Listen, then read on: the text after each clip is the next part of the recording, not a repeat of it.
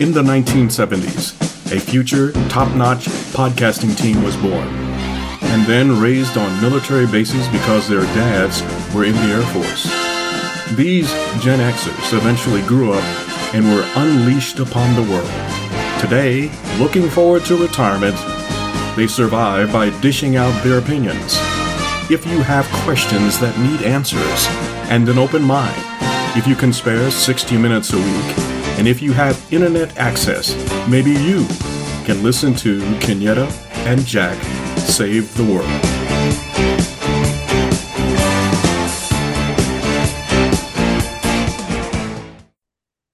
These are the times that try men's souls. Never fear, though, listening friends. We are here with you once again. We back on the block. Thanks for coming back to a brand new all A+ Lister 800 credit episode. Does that make sense? Doesn't matter. I just said it. As everyone probably knows, I'm Kenyatta, and that gentleman over there is Jack. Yes. Hey, Jack. Hey, how are you? I mean, I know the answer, but we have to fake it for our listening friends. We're not faking it. Right. We're not faking it. It's a dramatic reenactment. I am doing so well. I am prospering and thriving, and my soul is at peace. Yay! Amen. That's dramatical. Yeah. Listening friends, we hope you are doing much the same, and we are glad you've joined us again. We are. Things are happening, and we're here to talk about it because that's what we do. So without further ado, Jack, you have a WTF. I do. And now that I think about it, there's a part of me that's thinking maybe we should have discussed this ahead of time because frequently we have the same thoughts. And I hope that we aren't about to have the same WTF. But mine involves alumnus of the show, Margarine Trader Green. And the little felony she committed yesterday on the House floor. Okay. No, we didn't have the same thought today, but I am intrigued. So please.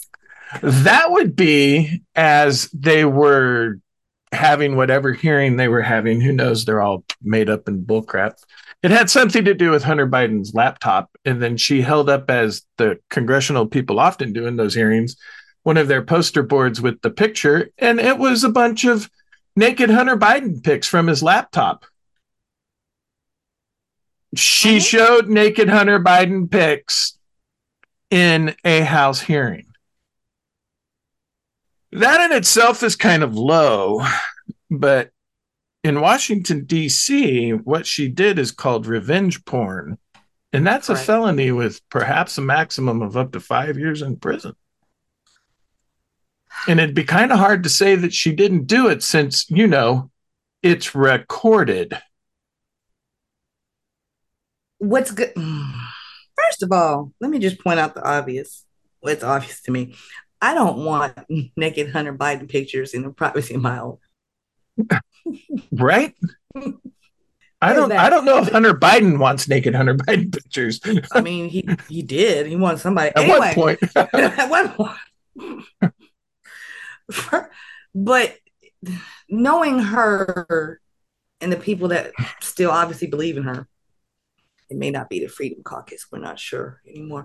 Were they ever? That's up for debate, but I digress. It's just going to turn into an explain away of, well, you need to know why he's not innocent and why we need to investigate. It's just going to turn into, I did this for a reason, as opposed to, I am just a despicable waste of space and a useless carbon-based life form. It's going to turn into some long-winded explanation of why she had every reasonable justification. Yeah, it should be, although if they were to try to prosecute it, it should probably be fairly easy that she does not like Hunter Biden, and you could probably make the case that it was done out of spite, which of course is part of the whole revenge porn thing. So I hope they go after her. and I hope that they arrest her on the chamber floor. That ain't gonna happen, but that would be beautiful. It would be something. It would be something. No, they're not going to get on the floor, but she'll she'll deploy tears I'm or sure. just or more likely whining and screaming and make such a fuss as though she somehow got denied her free pair of undies at Victoria's Secret, and no one will want to bother with it because she's made such a big deal out of it. It won't happen. It won't happen. Yeah, she's obviously a despicable human being. But that was part A. And there's a part B that's related because it's another one of our favorite people, and that would be Representative Lauren Boebert, who was walking along the hallways of the Capitol. And there were some people that were giving out like a little pamphlet that had a little pin in honor of somebody that died. And I believe it was Uvalde. Mm-hmm. The Uvalde shooting. And so they were handing it to, senators and reps as they were walking by, and they handed it to her and they said, whatever. And then she took it and then she walked over to the trash can and threw it in the trash. And it was recorded. Now, these gals don't care anymore, do they? No, I still think they need to go fighting with each other.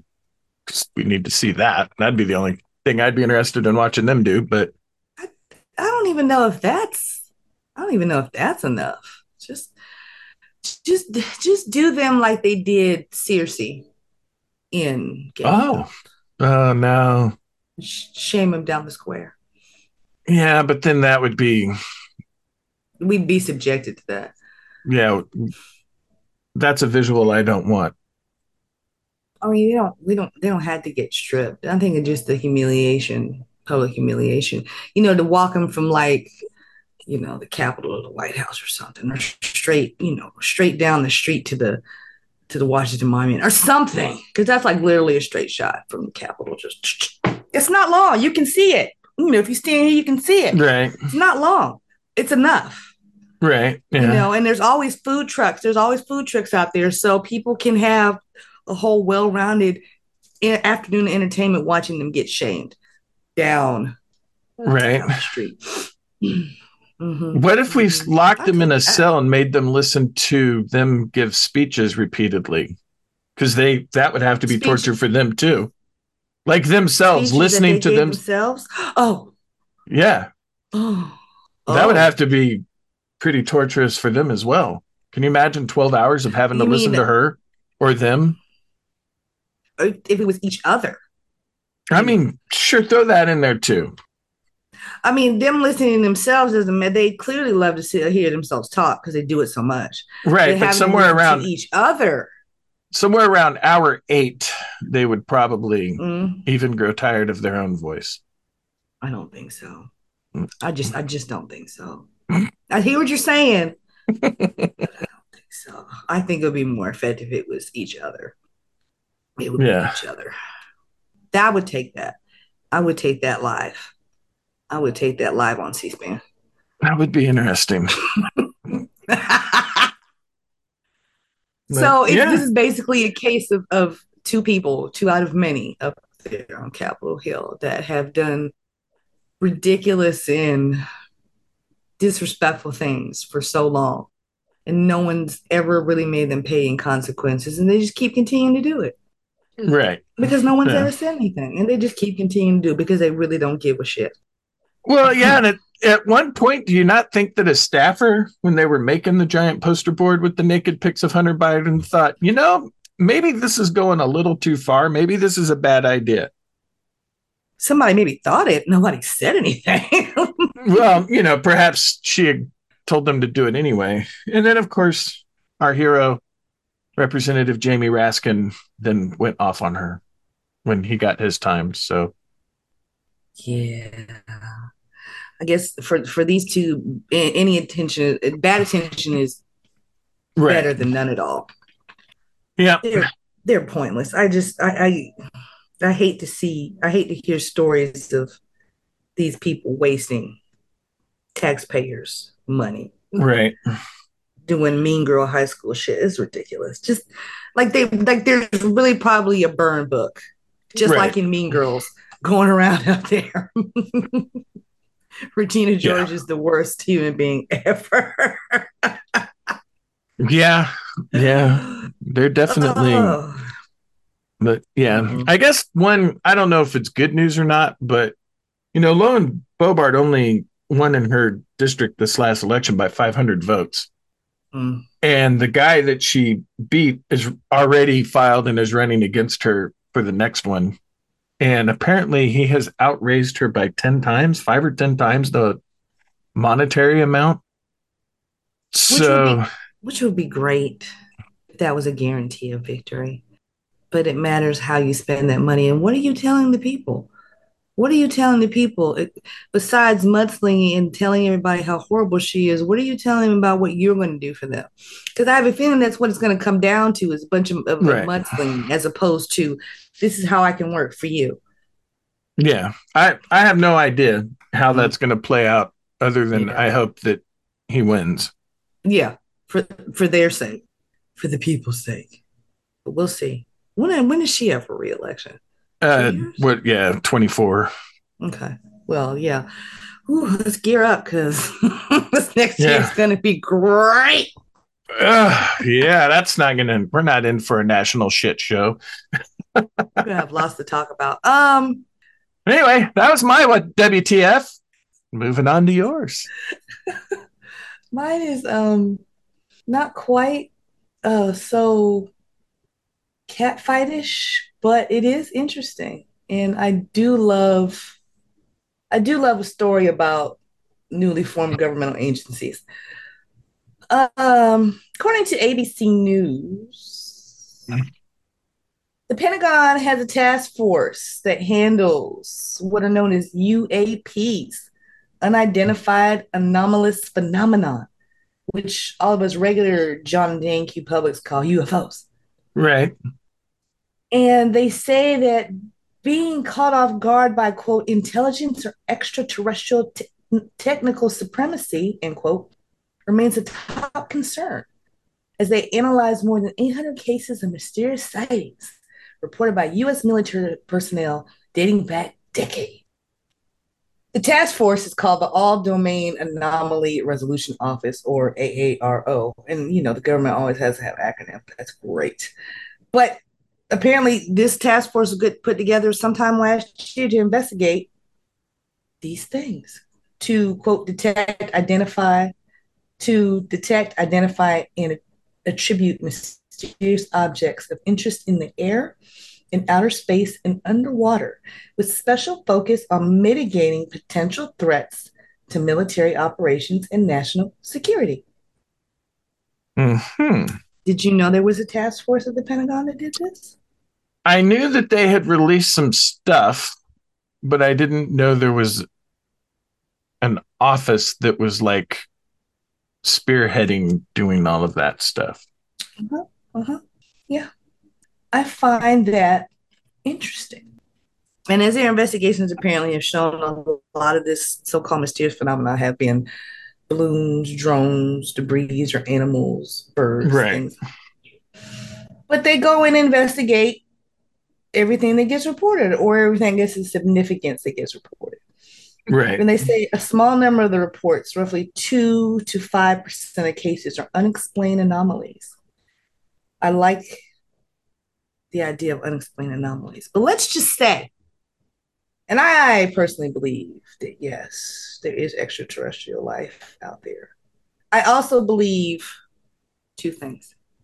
They've been watching us, and they either have concluded that, one, most of what they're getting is probably technology-based information, what they can pull, TV and things of that nature. And based on that, they've concluded that we're idiots and we would be ripe for the annihilation. Or 2, they have concluded that we're idiots and they'd rather not bother. It's a matter of time. That's one of my options, that that they've seen stuff and they're like, let's just quarantine that little system because they're not ready. They're not. And then there's another part of me that thinks, maybe South Park had it right when Earth is just a reality TV show for the rest of the universe. Hello. That was like or the galaxy. That was literally the basis of a Stephen King novel. So yeah. So Literally. there's that. And then my actual thoughts is there is probably extraterrestrial life out there. I just don't know if they've actually come here because of the distances involved. True. And I'm going to go ahead and make the assumption since, we're not the center of everything, they probably have a lot of other things to investigate as well. Right. So we just may not be that interesting. Or they've seen our science fiction and they're like, we're aliens. We do not want to go there. Yeah, we probably could wipe them out, but Jesus Christ, it's just not worth it. And how do aliens know about Jesus Christ? That's also another question now that I brought that. Sorry. I mean, if they've got a hold of our technology and that's how they're... Well, yeah, they would. Yeah, they would know. They would know. They also would know about Independence Day and how, even if they try to step foot on planet Terra, there's always going to be scrappy survivors and pockets of humanity who will fight to their last breath to maintain our way of life. So beautiful. Yeah. Okay. But yes, there is an office that investigates this. And I'm not surprised because there's always some kind of governmental office or task force or cabinet or department that's investigating something. So that's not new. But I like the idea that somebody somewhere says, hey, this stuff happens enough that we probably need to have somebody full time. So let's go ahead and do that. Yeah. And let's give it a snappy acronym. Okay, go. I think they could have given it a better acronym, but it is the military and they're not known for, while they do love them, they're not always good. Strategic Homeland Initiative, whatever. Robert Downey Jr. is like, or Tony Stark's like, I think somebody really wanted that to spell shield. He's like, we're working on it. But yeah, so I found that interesting. Like there's a whole task force and they say, yeah, it's a concern. It could happen. It could happen. Yeah. And then, if it happens sometime relatively soon, I hope for all of our sakes, Jeff Goldblum is still here blessing us. And he rolls up with a computer virus. I hope for that. I hope for our sakes. Right. I just really hope Jeff Goldblum is involved somehow. It doesn't matter. maybe we could trade the aliens, like leave us alone and we'll give you Elon Musk. They don't want that. That's part of the reason why they haven't shown up yet. No, they want to put him in charge of their social medias companies. They want the whole shit to tank. Oh, okay. Fair. Yeah, he's still over there mad about Threads. So right. What can you do? He's still stewing over that. Oh, yeah. Boy. Yeah, that's why you don't offer to buy companies joking around on Twitter where they take you serious. Like, oh, you want it, huh? Okay, here's some paperwork. Yeah. Mm-hmm. And maybe not fire everybody and then have Mark Zuckerberg hire them. Snap him right on. Hey, you guys want to do the same thing you were doing over here, but better? Let's go. Yeah. But, yeah. Well, it'd be cool to see alien life. Yeah. And in on honesty, there's actually a chance that a couple moons in our solar system could have their own life forms underneath the ice. Jupiter's moon Europa, it is got a nice ice layer over an ocean, and they, because of tides and everything, there would be like the life would be like the shrimp that live around the vents in the bottom of our ocean. It would be something like that because it wouldn't obviously live from sun. And then there's a chance that Saturn's moon Enceladus might have life. It is like Europa, an ice planet that has an ocean underneath. So it would be sort of similar. They would be very different looking probably because Enceladus is only like 300 miles wide or something like that. So the gravity on there would be completely, very, very low. And then also Saturn's moon Titan may have life, and that would be completely wild because Titan's entire system is based on methane gas. Oh, well, yeah, there's that. So it would be a completely different type of stuff. It has a water cycle and everything. Well, not a water cycle, a cycle like our water cycle on Earth on Titan. It's just that it's all made of, carbon gasolines and fluids and, stuff like that. So, Yeah. And I don't know that a lot of people think about things like that when we talk about extraterrestrial life forms. yeah. Like they're the most basic of life forms. They're not ready to board up ships and come rolling out for us anytime soon. So. Yeah. But if another planet or if a moon has some sort of shrimp like life, that's life on another planet or a moon. Sure. Sure. It counts. It counts. Yeah. So I think we're safe. Yeah. I think The cool thing about Titan. Oh, go ahead. No, I was going to say, well, I mean, real quick, if there's any threat like that near, and I put that in quotes, near us, I think it'll affect us inadvertently. Like it'll be some kind of instinctual thing or some kind of weird phenomenon. It won't be like conscious thought involved. It'll just be like something starts floofing out of space and drifts or something like that. Yeah. That might be the biggest threat we'll ever have. In our lifetime, we'll probably be nothing more but pure balls of energy by the time we encounter anything else. So if any semblance of humanity makes it that far, but I'm just flapping in the wind. Go ahead. I was going to say the cool thing about Saturn's moon Titan is it's actually larger than the planet Mercury. So if it wasn't around Saturn, they'd call it a planet, and its atmosphere, the pressures and everything are very similar to Earth, even though it's, not water based. Mm-hmm. So that would be a completely crazy type of life form because it would probably not be carbon based. Something to think about. Yeah. Anyway. So there you go. There's our thoughts on it, listening friends. There's our thoughts. So, chugging right along. We are chugging right along. Our WTFs this week were brought to you by the letters W, T, and F. Ding, ding. Having said that, if that doesn't give you a hint about what today's topic is, I don't know what will. In light of ongoing attacks on the quality of education for America's children, I came across a story about this a week or so ago. And doing some reading on it, I found out some things I had never known about. So I thought it'll make a fine topic for today. Okay. And that topic is... Sunny day, sweeping the clouds away. On my way to where the air is sweet. Can you tell me how to get to Sesame Street? There's more, but I went ahead and, stopped her a bit.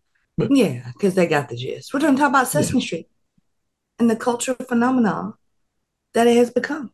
So here we go. The show debuted on November 10th, 1969, before our time, because we are spring chickens up in this joint. That's right. And the 26-minute pitch reel that the creators of the show built their proposition on involved some little puppets in a room talking about a new show for children that they were putting together. And they were trying to figure out a title for it. A couple of options that flew around were the 2 and 2 are 5 show, to which another puppet responded, 2 plus 2 don't make 5, you meatball. They don't? Then how about the 2 and 2 ain't 5 show? Other options included the Little Kitty Show and the Nitty Gritty Little Kitty Show. Of course, as we know, none of those titles stuck. But that was part of the 26-minute pitch reel, which, as we know, launched what ended up being not just an American phenomenon, but a worldwide one. Mm-hmm. And the history of that is quite interesting. The need for more dedicated or more or varied ways to educate our kids arose from the Lyndon B. Johnson administration's Great Society Agenda, which was a series of federal programs that carried the ambitious goal of eliminating poverty and racial injustice. And as part of these aspirations, Johnson, who had taught poor Mexican American children while a student in college, created Head Start in 1965, seeking to disrupt the multi generational cycle of poverty through early education programs for disadvantaged preschool children. And I am not ashamed to say that back in the day when I was a young, single, broke as I don't know what mom, I enrolled my kiddo in Head Start. And I think that was probably one of the most advantageous things I could ever have done for her at that age. And studies have shown it gives them, and these like 1 or 2 years just before kindergarten, that usually kids go into Head Start. When I tell you that it did a world of wonder, and I really feel that helped set the basis, along with what I was doing, helped set the basis to give her a head start in school. I believe in it. So it was a good program, at least as the one they had here. But as far, and that was during a time, the early to mid 60s, that was a time where there weren't a whole lot of pre-kindergarten or kindergarten programs available across the country. So that was the question. How do we deal with the lack of preschools, but the fact that there are so many homes with televisions? How can we get that to work? And at the time, half of the nation's school districts did not have kindergartens. And that's hard to believe, because we're talking 50 years ago. Half. Yeah. Like crazy. Every school now has kindergarten, and a lot of places have pre-K. Pre-K, or still things like something like similar Head Start. So in comes a lady named Joan Gantz Cooney, who was a TV writer and producer. And sometime during 1966, she had a little dinner party. One of the guests there was a fellow by the name of Lloyd Morissette, who was a psychologist and a Carnegie Corporation executive. And during this dinner, they discussed the potential of TV being used to reach a great number of inner city kids. So they chatted, they threw some ideas around, and Cooney put together a 55-page proposal called Television for Preschool Children. And in that report, she gave her results on the feasibility of such a project. How can we use television to teach the kids? You have a lot of one, not enough of another. How can we use that to our advantage? Behind that proposal came $8 million in foundation and government funding to found the Children's Television Network, or the CTW. And that network had a board of experts from fields like education, child development, psychology, medicine, the social sciences, the arts, and advertising, which tells you they were serious about this. It wasn't just obviously it wasn't just some fly-by-night thing, but they did their research and they understood, hey, why can't we use what we've got to bridge the gap until we can get closer to where we need to be, if that makes sense. Yeah. So that's what they did. So Cooney and Morissette, they were looking for an education model that they could have funded, obviously, through private sector and governmental support. And Sesame Street ended up being the first CTW program that was done. And like I said, it debuted in 1969. And the other ones was a little show called The Electric Company that debuted in 1971. I believe it ran through 1977. Gave us Morgan Freeman. Yes, Mr. Morgan Freeman, who's always looked like Morgan Freeman. Yeah, he was easy reader. Yes. So there was a lot of research, a lot of very in-depth planning that went into how did they want this show to look? Who did they want to reach out to? And their first thought was reaching out to Black and brown kids who, and I've said it before, I'll say it again, anytime that there's any kind of deficiency in some kind of system in this country, children of color or people of color suffer even more disproportionately. And that's what they found was happening, that we're talking about a country who already doesn't have kindergartens in half of its school districts. Guess who takes the brunt of that even more? Oh. Can't I imagine. figure. Uh-huh. So their thought was, how do we want to look like? Who do we want to appeal? Who do we want to reach out to?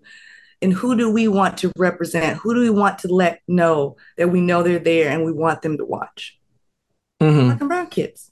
Right. So they took their time and they scouted around and they looked for a location or a setting that would represent an inner city neighborhood, quote, with a lot of brownstones and trash cans. And the producers felt like this would help inner city kids relate more to the cast as being their neighbors. Right. You may find, something a little wonky with the way that's said, but there's something to it, obviously. So the producers scouted locations in Harlem, the Upper West Side, and the Bronx in New York City as models for the brownstones that would eventually become 123 Sesame Street.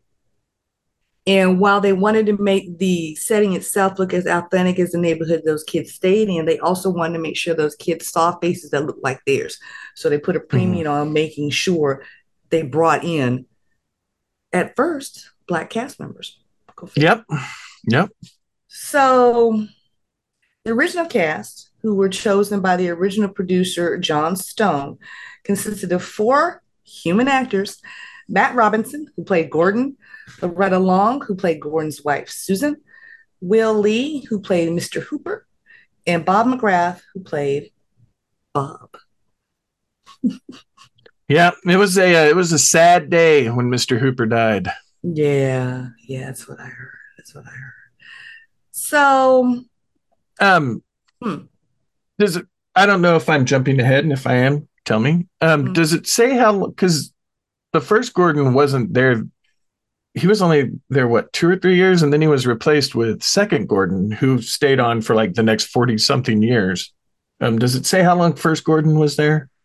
What I've got, unfortunately, didn't say specifically, but I think I vaguely kind of remember that happened. But the research I pulled up didn't say that specifically. So, but Sesame Street, I'll stop here and kind of segue a smidge. The sources that I pulled to research this, one of them was from Smithsonian Magazine, the other was the New Yorker. One of those articles took the perspective of highlighting the emphasis that the show's creators had on appealing to Black and brown kids. The other article did not. Okay, interesting. Yeah, that's interesting. Also, if you don't mind, because this relates to that.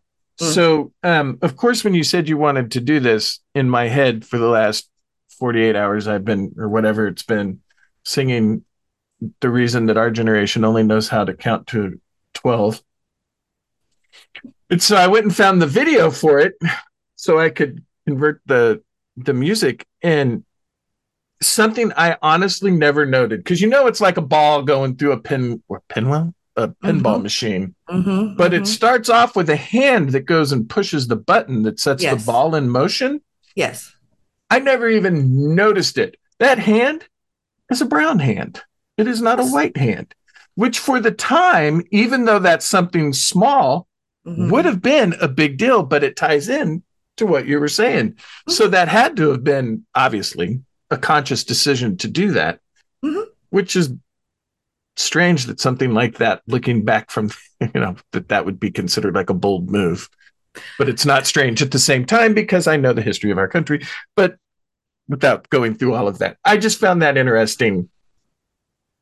No, you're absolutely right. That was the whole idea, to show images and depictions of children of color. Because that's who you're trying to reach out to. Why wouldn't you want to show them someone that looks just like them? That's the whole idea of representation, of course. So yeah, that makes perfect sense. That's something that seems like such a minor detail when you look back on it, you're like, oh, this is exactly why they did what they did. And this is exactly why the cast that they had started out with the cast that they had. Even though, obviously as time went on, they add more and more diverse human cast members, but that's what they started with because that's the route that they wanted to go.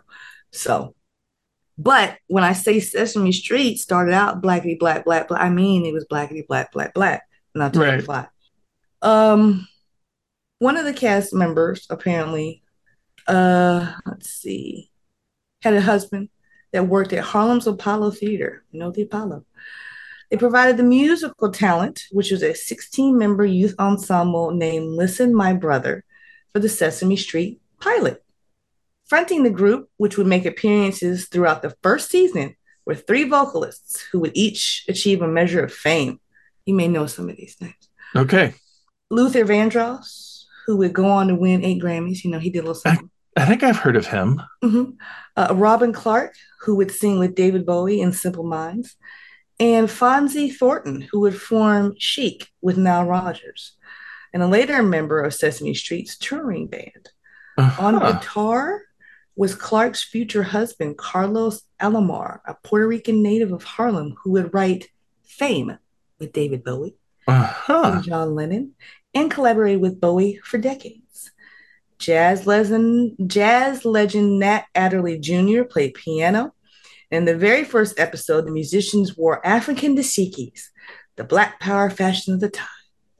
And before I go too much further, that very first episode was brought to you today by the letters W, S, and E, and by the numbers 2 and 3. So that was the first episode. It was blackety black, black, black. No question. Yeah.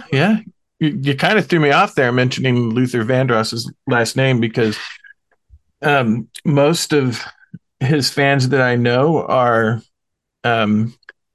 ladies, and he's generally just referred to as Luther. Correct. I was like, wait a minute. He has a last name. Mm-hmm. And that's it. She just said it. He's normally just Luther. Early guests in the first year on the show include James Earl Jones, gospel great Mahalia Jackson, politician Shirley Chisholm, baseball great Jackie Robinson, Ethel Kennedy, and Nina Simone. That is just a stellar group of people and that doesn't even include all of the Muppets that then went on to be huge. That's just like all of those human people, all of those humans were as opposed to Muppet people. But that was a stellar group of people that went on to just, do absolute nothing. Mm-hmm. Absolutely empty careers after that. But yeah, that's how they came out of the gate. And of course, the ratings were huge. It was a smash within weeks. People loved it. Now, in the next 2 or 3 years, after a series of protests from the Puerto Rican and Chicano communities, Cooney brought in a Latin American advisory committee and, in its 3rd season, added the characters of Maria, played by Sonia Manzano, and Luis, played by Emilio Delgado, who became the heart of the cast for decades. Yep. And then some years later, of course, there was a call for, let's see, some female characters, and that happened. This is what happens when the public makes its wants and needs really known, and the company takes notice and they take steps to rectify it. Hello, You want representation? We'll give it to you. There it is. That's why it works so well, because the public spoke and they listened and they made the accommodations to make sure that everybody they were trying to appeal to was represented. Period. Point blank.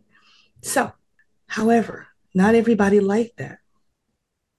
Shocking. Sometime in 1970, Mississippi Public Television concluded that its viewers were not ready for the portrayal of multiracial harmony on city streets and would not air Sesame Street. Parents successfully petitioned the station to bring it back and invited the show's cast to visit Jackson. When the show came to town, the local police showed up in riot gear. Hooah. I mean, why wouldn't they? Why wouldn't they? But yeah, they've always had an issue with the doggone race mixing, but I digress.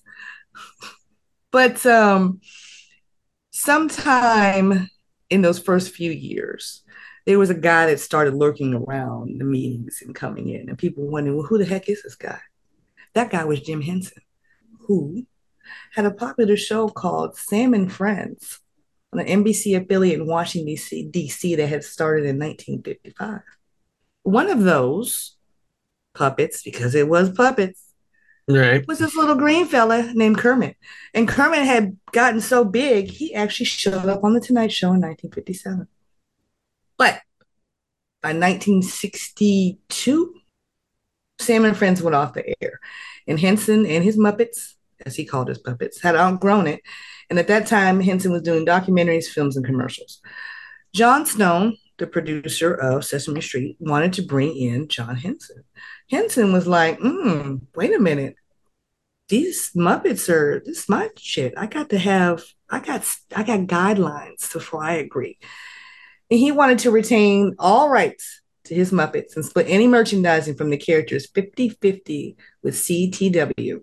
They said, okay. So he signed on and brought on his team that included Frank Oz, who performed Bert, Cookie Monster, and Grover, and Carol Spinney, who had played a lion on Boston's Bonzo Circus. And I assume that's a show that was local there.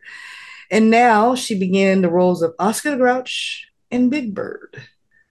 But Henson brought a lot more than just his Muppets. He also produced many of the show's inserts, the short films in between the live action puppet bits that worked like the commercials. But in 1976, he left to do his own thing on what we now know as The Muppet Show. But that's okay. He took Kermit, he took Miss Piggy, Fozzie, we know the Muppets. But obviously our favorites remain. Big Right. Bird, Bert and Ernie. Oscar, Bert and Ernie, Oscar, Grover, Count Von Count, Mr. Snuffleupagus. Mr. Snuffleupagus. They still remain.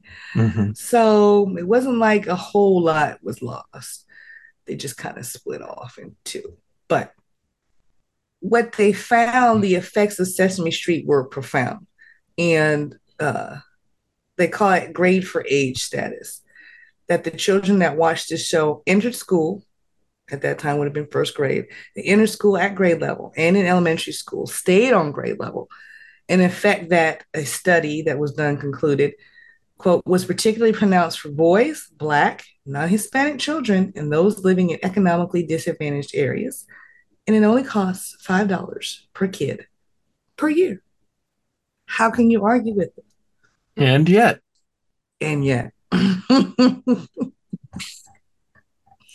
And yet.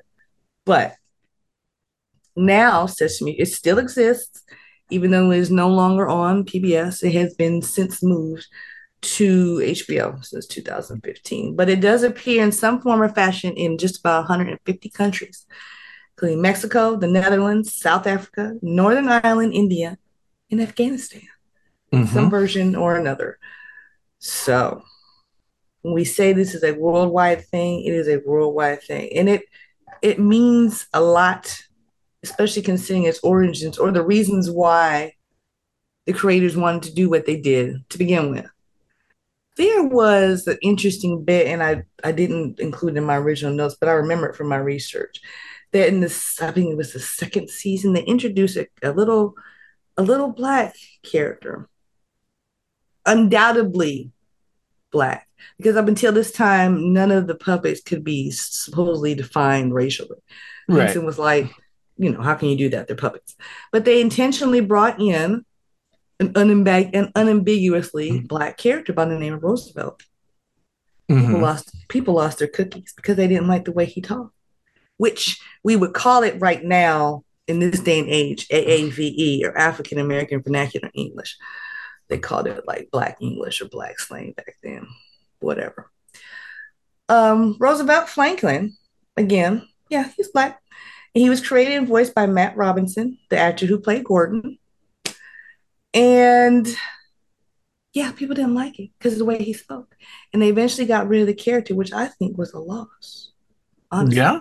Because we now know that AAVE is a legit dialect. It's been the source of many a study. It's not bad or broken English. It's just simply a dialect. Right. I think it would have been good. And that may have been ahead of its time, that particular character, to introduce that to people in the 60s like that. I'm going to go with ahead of its time. Yeah. And that's unfortunate. It really is. But Okay. Sometimes you have to ease people into things, and which is kids we're talking about. If you really want to talk about protecting kids, mm, sometimes it's okay to tell them the truth. That's just me. Mhm. That's just Yeah. me. Yeah. I was never named for Parent of the Year, but mine's still alive and she's thriving. So what can I say? Anyway, I'd say you did a pretty good job.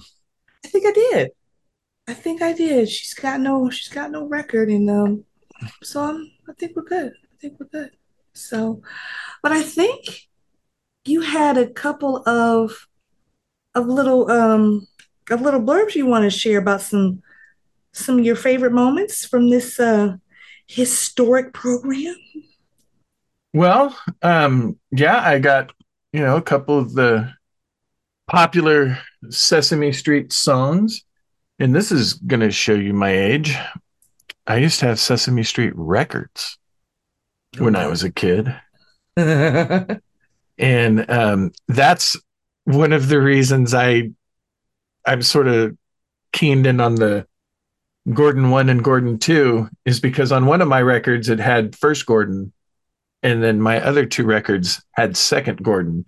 And I'm looking one time at the album cover, and I'm like, Mom, who's that? She's like, that's Gordon. I'm like, no, that's not Gordon. That's Gordon. She's like, that's the original Gordon. And then he was replaced with this actor. And I was like, oh, that was too much for, 6-year-old me's brain, I guess. But anyway, as I was saying earlier, that I've been thinking nonstop about the 1, 2, 3, 4, 5, 6, 7, 8, 9, 10, 11, 12 song. I had a thought, and I would like your opinion on this. Mm-hmm. Is the reason that it stopped at 12 because 12 is the number of numbers on a clock? Should be. And they wanted kids to get that numbering in to help, subconsciously with telling time on knowing the numbers for a clock. It's as reasonable as an answer I've ever heard. I've really never thought about it, but it makes sense to me. I'm trying to think of the original cartoon. With the way they did everything so purposefully, though. Right. It may be. Honestly, I can't think of it ever being sung any other way but with 12. Right. Yeah. So that's a good question. Yeah. And the music on this, actually listening to the music through adult ears, the music part, not the lyric, the music's pretty damn catchy. So anyway, here we go.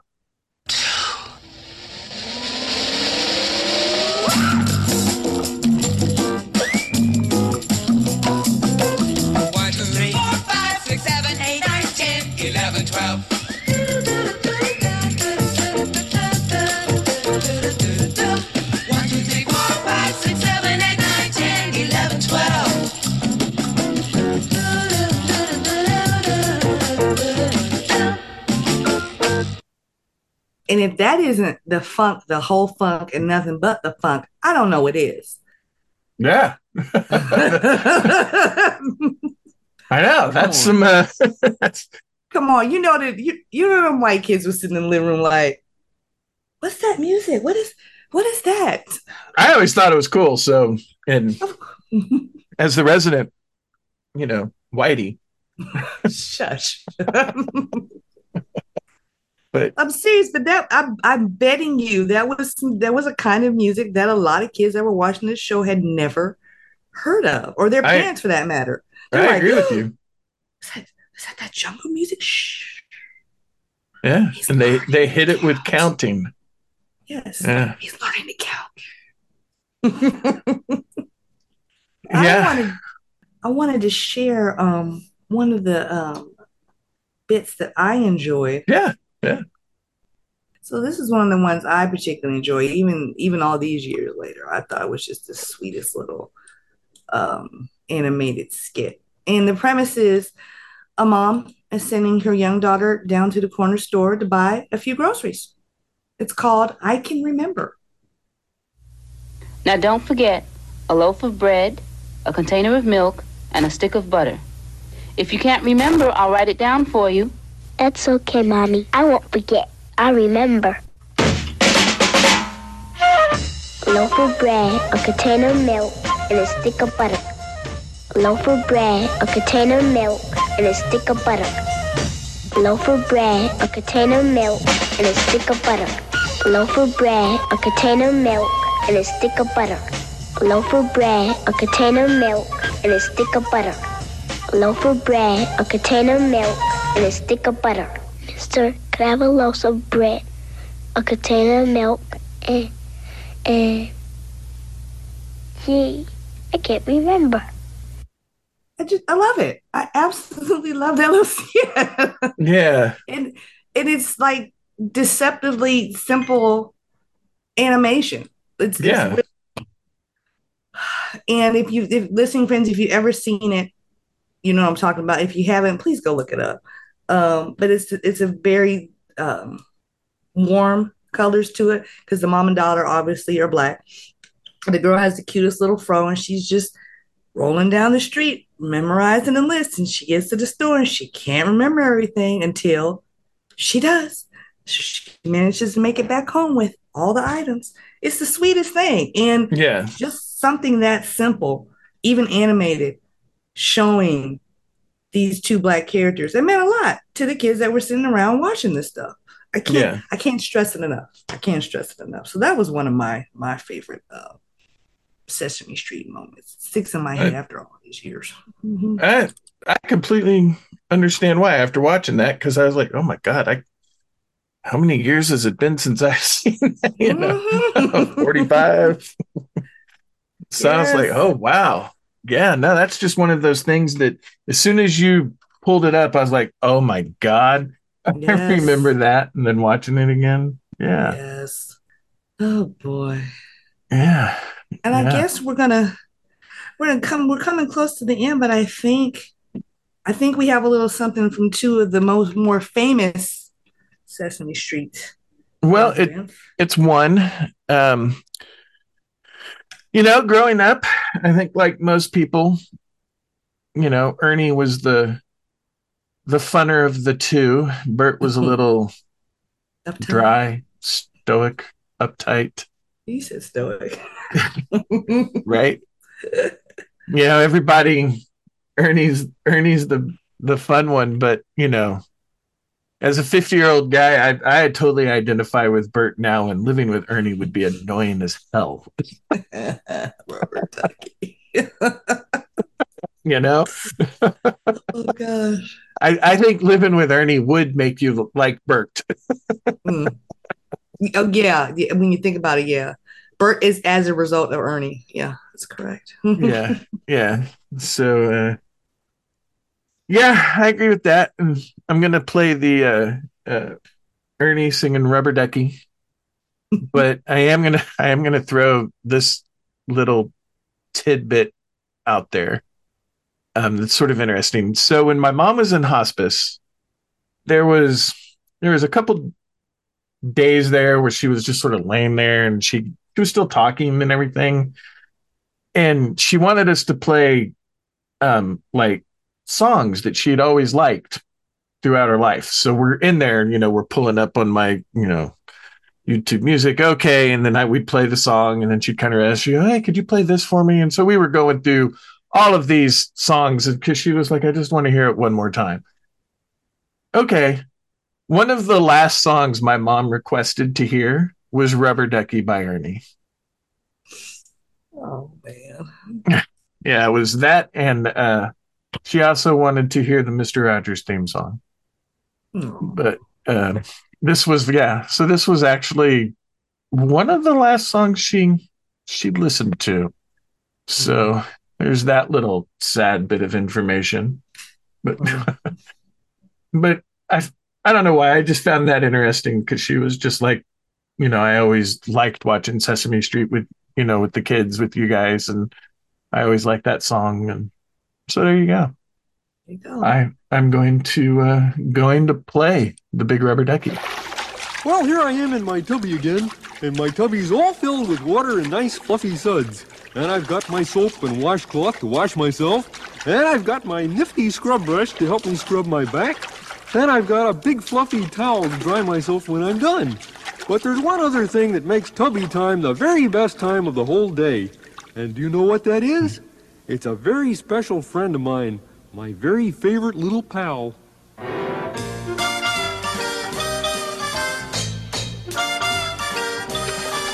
Oh, rubber ducky, you're the one. You make bath time lots of fun. Rubber ducky, I'm awfully fond of you. Bo-bo-bo-dee-o, rubber ducky, joy of joys. When I squeeze you, you make noise. Rubber ducky, you're my very best friend, it's true. Oh, every day when I make my way to the tubby, I find a little fella who's cute and yellow and chubby.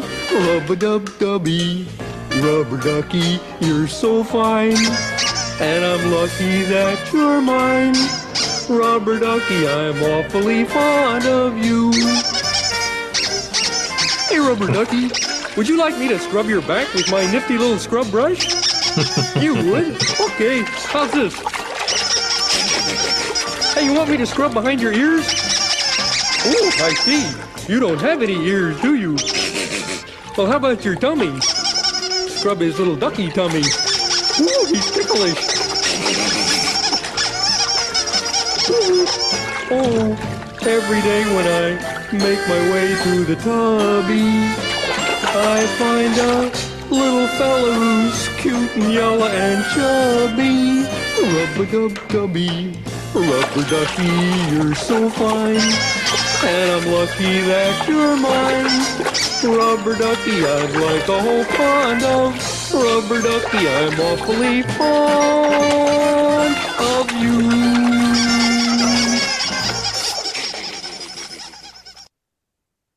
You know, if ever there was a bathroom that the floor was completely full of water after someone took a bath, it would have to be after Ernie took a bath.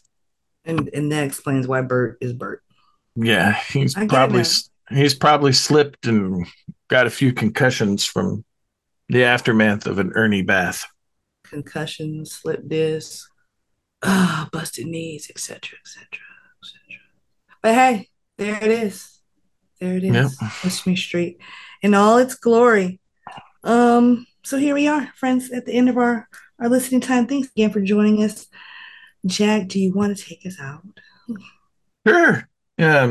We appreciate everybody listening to the show. And if you would like to help us out so we can continue saving the world, you can do so at buymeacupofcoffee.com/hyperfocuspods. And with that, we will catch you on the next one. Bye. Bye. And now, folks, it's time to say goodnight. We sincerely appreciate your patronage and hope we've succeeded in bringing you an enjoyable evening of entertainment. Please drive home carefully and come back again soon. Good night.